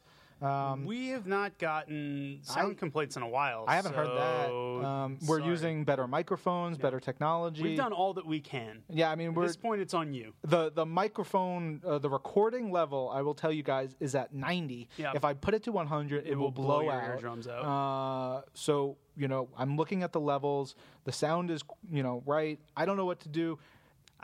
Past this. Yeah, we haven't heard much from it, so I'm assuming that this is kind of a one-off, and hopefully you can figure a way around it. Yeah. Good luck. Yes. And Infinity Watcher says, congrats, Ben, although Thank I hope you. this doesn't mean less time on This Week in Marvel. Probably means more time on This Week in Marvel. Yeah. Because I can get rid of all my scrub duties and just do podcasts all the time. Yeah, Podcast Nation. Yeah. iPalindrome. Yes, there's a podcast channel for Roku. Going to listen to This Week in Marvel and weep at how far behind I am on comics. Oh, that's awesome. I didn't know that you could do that. The thing that blew my mind, with iTunes, we had to do specific things to submit the show. Yeah. Way back when. Do we have to do something to get it on Roku? Well, here's the thing. I started using my phone for all my podcasts and everything as opposed to an old iPod. Yeah. And that's what I've always done. Well, you use an iPhone. So the podcast Is this the ecosystem. first time I've ever been ahead of you in technology? No. The podcast ecosystem is better natively on an iPhone. Sure. So I have to use a separate app, right? Okay. So I tried 2 different apps, and I was just on a lark I wonder if you can get our show. And it's available. You just search, and it's there, which is great. I don't have to try to strike a deal with these podcast, companies to get our show up there, which is terrific. Are we in other countries in different languages? I hope so. Does someone translate our podcast and re-record it? I hope so. Yes. Imu Abdi, I hope I pronounced that right. Inhuman #9, the issue was packed. I love seeing Reader again. I loved Enelux. I loved the funeral and the Miss Marvel cameo. R.I.P. Vinitos and Oron. Gone before I started loving you. Medusa was a damn mess in this issue.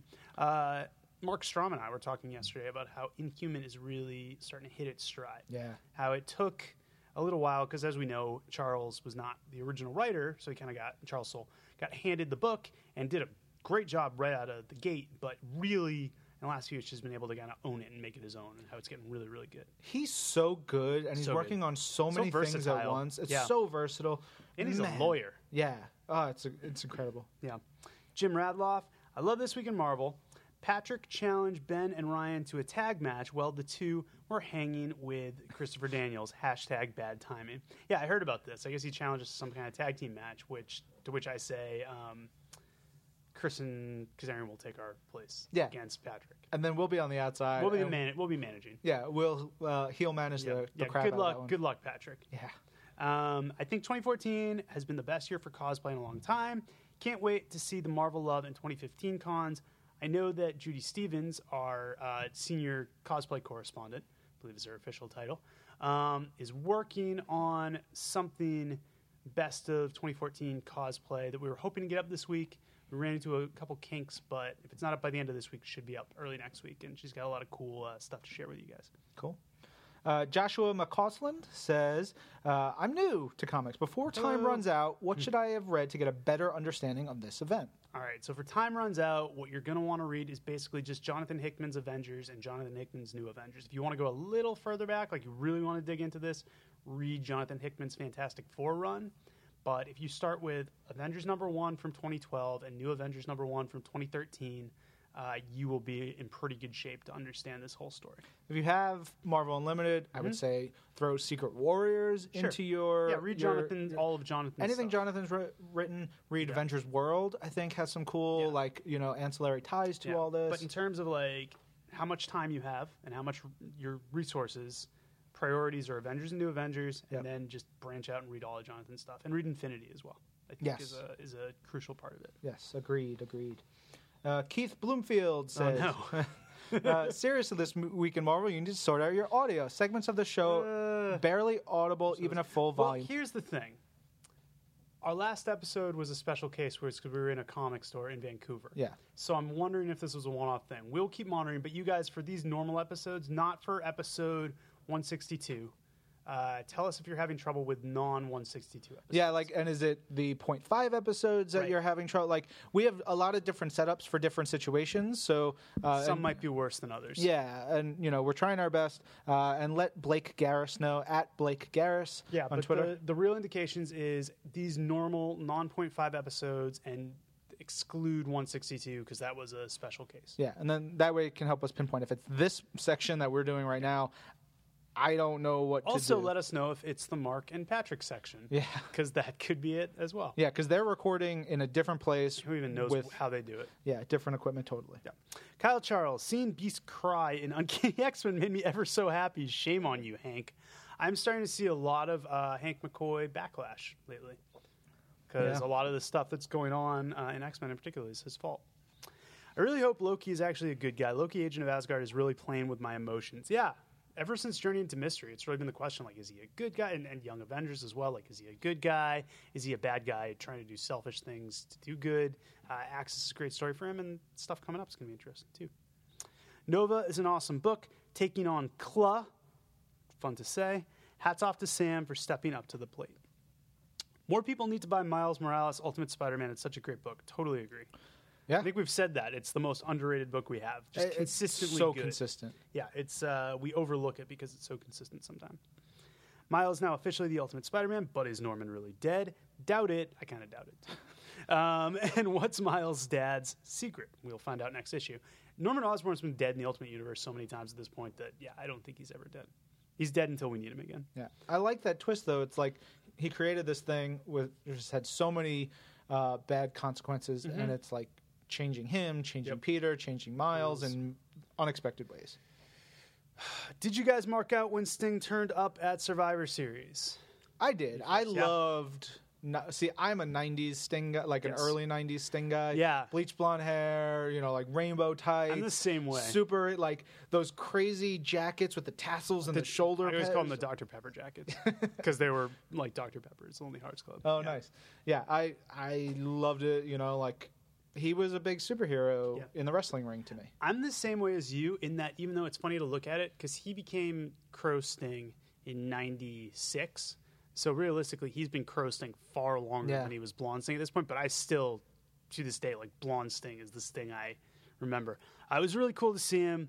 At this point, you kind of figure it was a matter of time, but it didn't take away from it being a really cool moment. Yeah.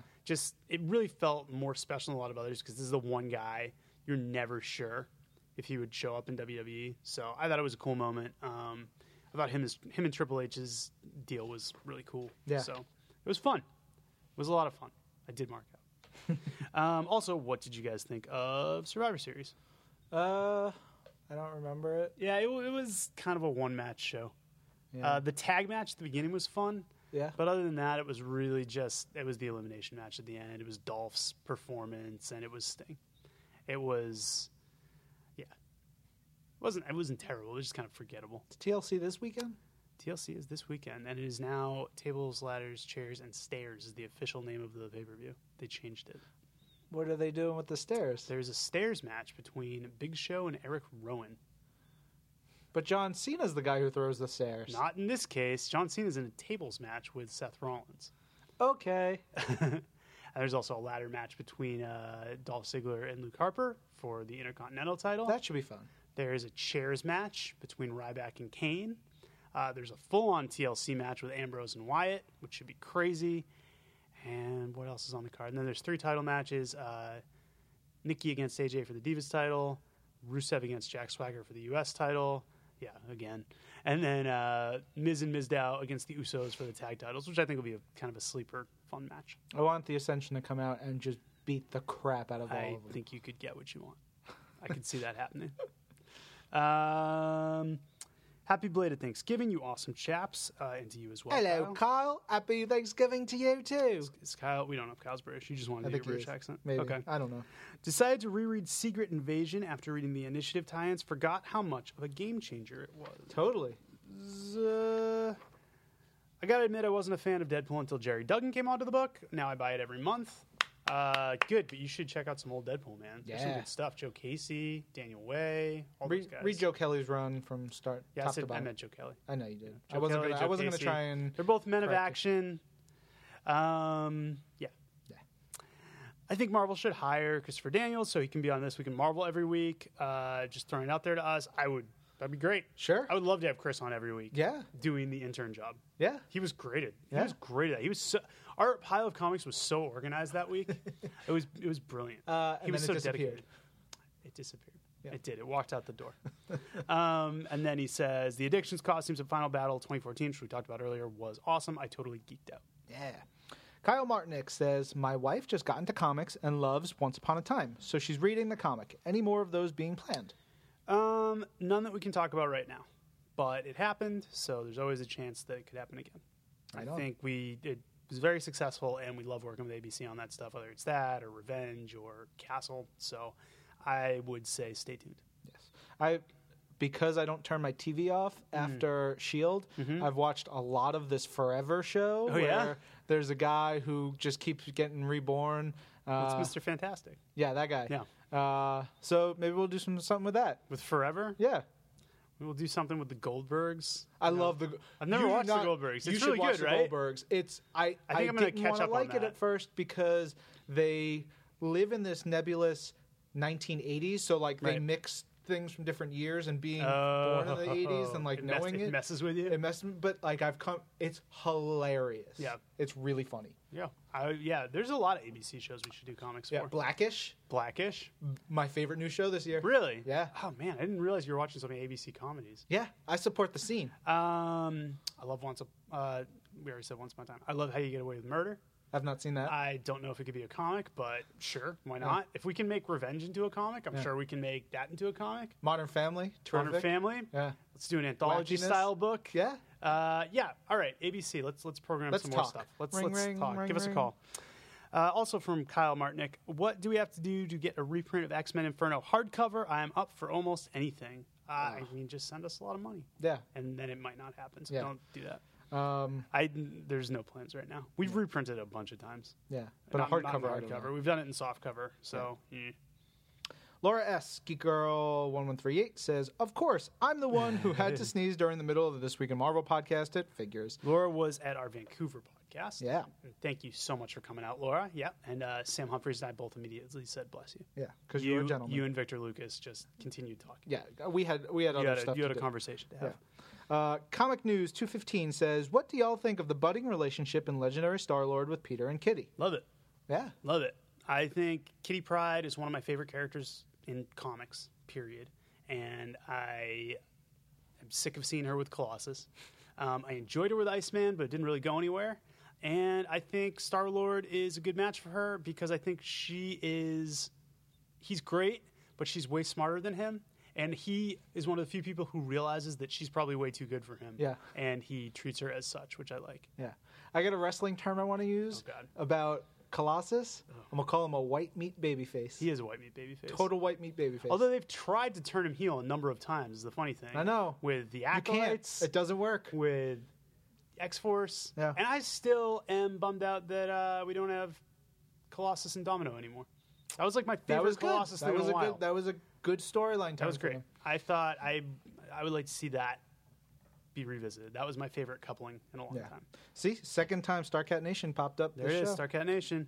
Mark McDonough says, "Look at this Malibu versus Marvel gem at the local barbershop." So wow. I have to imagine it was. Did you travel back in time to get your haircut? Right. So it's Ultraverse Prelude. Well, you know what the thing is though. I remember when I went to the barbershop when I was younger. Now I'm exclusive like supercuts and stuff like that. But when I went to like my old timey barbershop when I was a kid, that was totally the case. Where like the magazines on the racks were definitely like way old.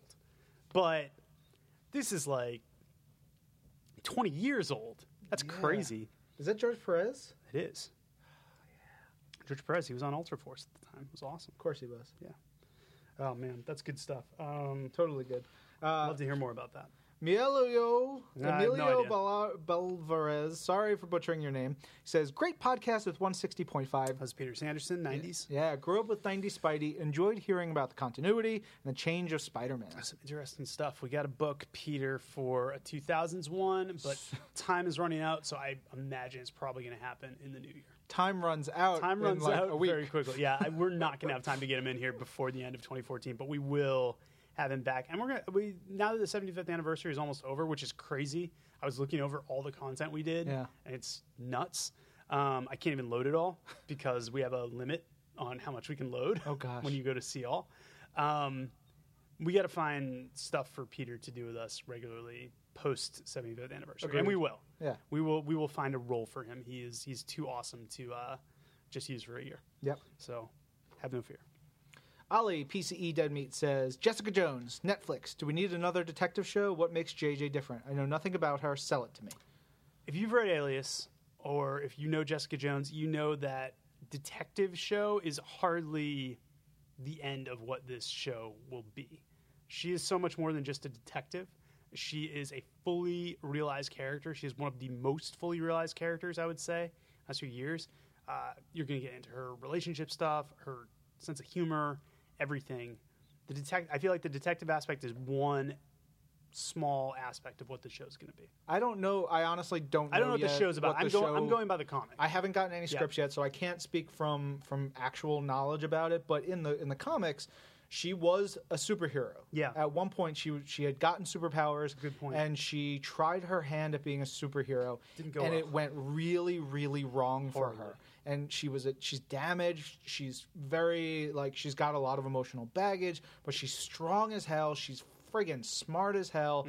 Mm-hmm. She's got great instincts to be a detective, and that leads her to, some really interesting stories, really interesting relationships. She's, like Ben said, she's one of the most fully realized characters we have. I suggest you read Alias. Yeah, if you're of age, which I'm assuming you are. Yeah. Because it's definitely mature readers. Yes. Read Alias, and I can almost guarantee you will be on board. Yeah, you will definitely see this 9 beyond. And the other thing we have going for us is Kristen Ritter, because she's super talented. Yeah. And she's going to be Jessica Jones. Yeah. I've heard great things about what they're putting together for the show so far, so very excited. Ali also says, what's the early word on 2015 Daredevil TV show? Very excited. Dark, light, writer's pedigree. I've read 9 scripts. It's fantastic. I think episode 4 is going to... People are just going to get out of their chairs and start doing cartwheels and throwing themselves through walls. It's so good. Makes sense. So good. It is dark. Yeah, I was going to say, it's pretty dark. We showed some stuff at New York Comic Con, so that's not spoiling too much. You can read any of the reports that we showed. It's a violent show. Yeah. But it's got really great emotional stuff. Vincent D'Onofrio as Wilson Fisk is just, I'm in. Done. Sold. Done. So good. All right. Penelope Cat. My Tomb of the Week is All New Invaders, month in, month out. I just love that book. So sad it's ending. Yeah. Bummed that All New Invaders is coming to an end, but it's not the end of James Robinson at Marvel, and he's going to be bringing some of these threads wherever he goes next. All New Invaders feels like a classic super team from the 70s or 80s without feeling dated. I think that was the goal, so cool. Plus, Martians and Killraven and P. Craig Russell inks. Really going to miss All New Invaders, but happy for what we got. Also love Deathlock, Nova, and Cyclops this week. That's all I bought. Everything else will be read on Unlimited. That's not a bad way to divvy it up. Not at all. Probably should have mentioned how great Mark Laming's art on All New Invaders is, not just Russell's inks. It's, P. Craig Russell overwhelms us all. Yeah, he does. And then last swim of the week, tough choice. Going to declare a tie between Angela #1 and Legendary Star-Lord #6, which I think is where we landed, despite not having read Legendary Star-Lord #6 when we recorded. Also bought Hulk vs. Thanos and Inhuman, which are also great. Starlin is still as good as he's ever been. His art is crisp, dude. Yeah. It looks good. Like, he has not dropped off or taken any shortcuts. Yeah. Oh My Gil says, I got to talk to Fabian, in quotes, I got to talk to Fabian Nicieza about the 90s, talking about you. Yep. And he said, Gil says, I hoped it was Super Pro, but it was New Warriors. It was New Warriors. Sorry, guys. Yeah, there was a lot of stuff. People, when I said I talked to him, people were like, oh, I hope it's X-Force. I hope it's Super Pro. I hope it's this. I hope it's that. For me, Fabian Nicieza is New Warriors. Yes. And he even said in the interview, he said that if he died today, his tombstone would his comics tombstone would probably be New Warriors, which was ain't nothing wrong with that. Yeah, which was a totally morbid thing to say, but whatever. Gil says, I've been trying to come up with a good WWE TLC Marvel question, but I failed. Aww. Maybe book a TLC match between the Avengers and Hydra. Gosh, this was a better as a Survivor Series question. Yeah, doesn't really. I mean, book a TLC. They have a TLC match. Yeah. The Avengers win. That's it. Yeah, and there's a table spot. Wrestling matches with superheroes is just tough because they can do things that sort of. That's what wrestlers say every time we ask them. How would you do against Wolverine? And they say like, well, he's got claws and a healing factor, so I'd lose. Yeah. All right, Rob Nolan, Ref Gemlin just finished This Week in Marvel 160.5, the 90s with Peter Sanderson. Love these eps. Such a great guy. Thanks to all. Cool, glad you enjoyed it. Listen to what we said earlier. Please try not to speed through the collection section of the ep. I have to rewind. Listen, not a big criticism. Apologies. It's just really useful to know what's out each week, trade paperback and hardcover-wise. Totally valid point. Great info to know. Something we will take to heart. We will try to go slower with those. I think at that point it's like we're trying to get to the break. Yeah, we've just done speeding. 24 single issues, and we want to make sure that we don't go an hour and 45 minutes because that's a long But show. that's important info, and people need it, so we'll pay attention. Yes.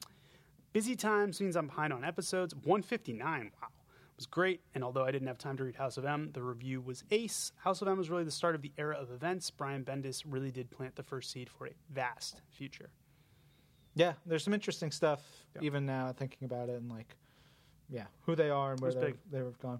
Rob Lobster. Yeah, man. Great name. Says, awesome time meeting Ben Morse and Sam Humphries at Taz Comics. Check out the international edition of This Week in Marvel. Yep. Rob Lobster is one of the folks I know from Vancouver. He works on the Booked podcast. Nice. Great podcast. You guys look that up. It's a fun comic book podcast, and he came out and saw us, which was really great. Cool. Apparently he did not meet you. Nope. If so, it was not memorable. Sure. I'm not memorable. It's fair. Me and Sam had said hi to him. Rob's a good guy. Yeah. Thanks for coming out, Rob. Raph AB says, I finally got the first season of Agents of S.H.I.E.L.D. on Blu-ray. Let's watch that with the French subtitles. He says, I'm still waiting for Uncle Ben Spider-Man and JJJ Spider-Man, a.k.a. Spider-Stash, to appear in Spider-Verse. I mean, like we said earlier, there's plenty of room for everyone. Hopefully we'll see everyone you want. I love this next question so much. He says, in This Week in Marvel, Ryan and Ben said that Fitz, Simmons, and May are going to be added to the comics with S.H.I.E.L.D. by Mark Waid, but not Skye? Or does that mean Skye is already part of the comics, like Coulson? It just means we forgot to include her? No, it means, did you watch Agents of S.H.I.E.L.D. this week? Think about the question for a second. Think about it. Right. Yeah. Well, there's two ways to go, because I think the Skye is a character in the book. Different from... Oh, is she? I think so. I didn't know that. I think. I could be wrong, but that I assumed she was not because of what we learned this week. Yeah. I'm speaking out of school, so... Yeah. You may get Skye, but if you don't, now you know why. Yeah, you should watch this. If you watch the winter finale, you understand. Well, why. And Raph is in France, so he probably hasn't seen it. So. Right. Go anywhere on the internet to get the spoilers. Sure. Yeah. Not to watch it illegally. Right.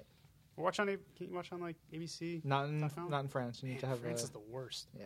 France is just the flat out worst. Oh boy. Okay, so Will you stop? Scott McElroy tweeted to Peter Sandard of All the Point 5 This Week in Marvel podcast. The interviews with Peter detailing Marvel history are my favorites.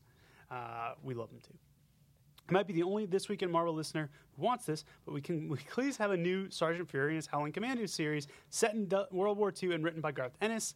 That would be a pretty awesome Christmas present. That doesn't seem like a request that only one person would want. No, I mean, like, people would love that. I would buy 10 copies. Axel Alonso would buy a bunch of copies, but Yeah. I just don't see it happening. I don't see it happening, but it's a cool idea. Yeah. Squirrel Claws, Dirty Lash, always keeping with the times. You guys at Marvel aren't the only ones that can drop cool teasers. What is this? I think this is Dirty Lash's way of saying, I'm having a baby. Is it really? Yeah, May 2015. Oh, man. It's, you know, I hope it is. A second kid, because it looks like they already They had have a kid named Jack. That is brilliant. Congratulations. Congratulations, Squirrel Claws, and Dirty Lash, Squirrel Claws. What am I doing? And that's awesome. And please, that's very clever. You have that baby. I thought it was a teaser from the people who did the movie Jack. We're teasing a new movie called Baby. I wish. That this is better. This is far better news. Amazing. Stephen Barr says, did I miss something, or is there no This Week in Marvel interview with Peter Sanderson on the 80s? Should I be listening to 152.5? It was definitely the 80s. We definitely had an 80s episode. He definitely did one of the 80s, so yeah, you're going to have to go back and look. But it's there. Go through your feed. It's certainly there. We've done, up to we did 50s and previous, I think. We did Golden Age, then we did 60s, 70s, 80s, 90s, and we'll have to do We'll do today and tomorrow. And forever. Like go. cats. Tech Lord, Lex Pendragon. Have you guys seen the podcast dedicated to the 75 greatest Marvel stories? I have not. No. Sounds interesting. Yeah. I know you and I tend to not listen to comic podcasts outside of work because it's what we do all day. Yeah, I listen to only wrestling. And movie podcasts. I don't even listen to movie anymore. It's pure wrestling for me now. I'm totally one-dimensional. Yeah. And then Will, at The Magic Never Ends. More This Week in Marvel. Really need lively H&M and Ben J. Morris entertainment to stay awake on a 3-hour drive home from visiting family in New Jersey. We're great for drives. Yeah, I would listen to us on a drive. Yeah, I do sometimes. Yeah. I don't. Oh. All right, let's finish up with X-Men First Classy. I'm reading the intros on A+X, and I can hear Ben reading the questions part half sarcastically while Nick Lowe obnoxiously reads the answers part. I always heard Jordan White's voice with the questions half sarcastically. But I am honored to be considered. Nice. And then finally just says, dude, Iron Man, though, just read Secret Origin, hashtag Hello Arno. Wow. It's just catching up on that. Yeah. Cool. Right on. All right, so you guys have your assignment. If you haven't read Marvel Zombies and the accompanying Ultimate Fantastic Four issues, read them this week. And use the hashtag PUMURC to let us know what you think. For and sure. until then, just, keep tweeting at us. Yeah, we'll be here. We'll be here next week. Yeah, I think I'm going to be in next week. Hope so. Most of the week. And then we got to figure out the holidays. Hey. There'll be some special stuff coming at you guys. Maybe we'll do a best of show. Okay. Just that make takes Blake too much edit work. one. Yeah. Well, I don't care. It's Blake. And on that note, Hope you didn't listen to this part, Blake. Bye. this is Marvel, your universe.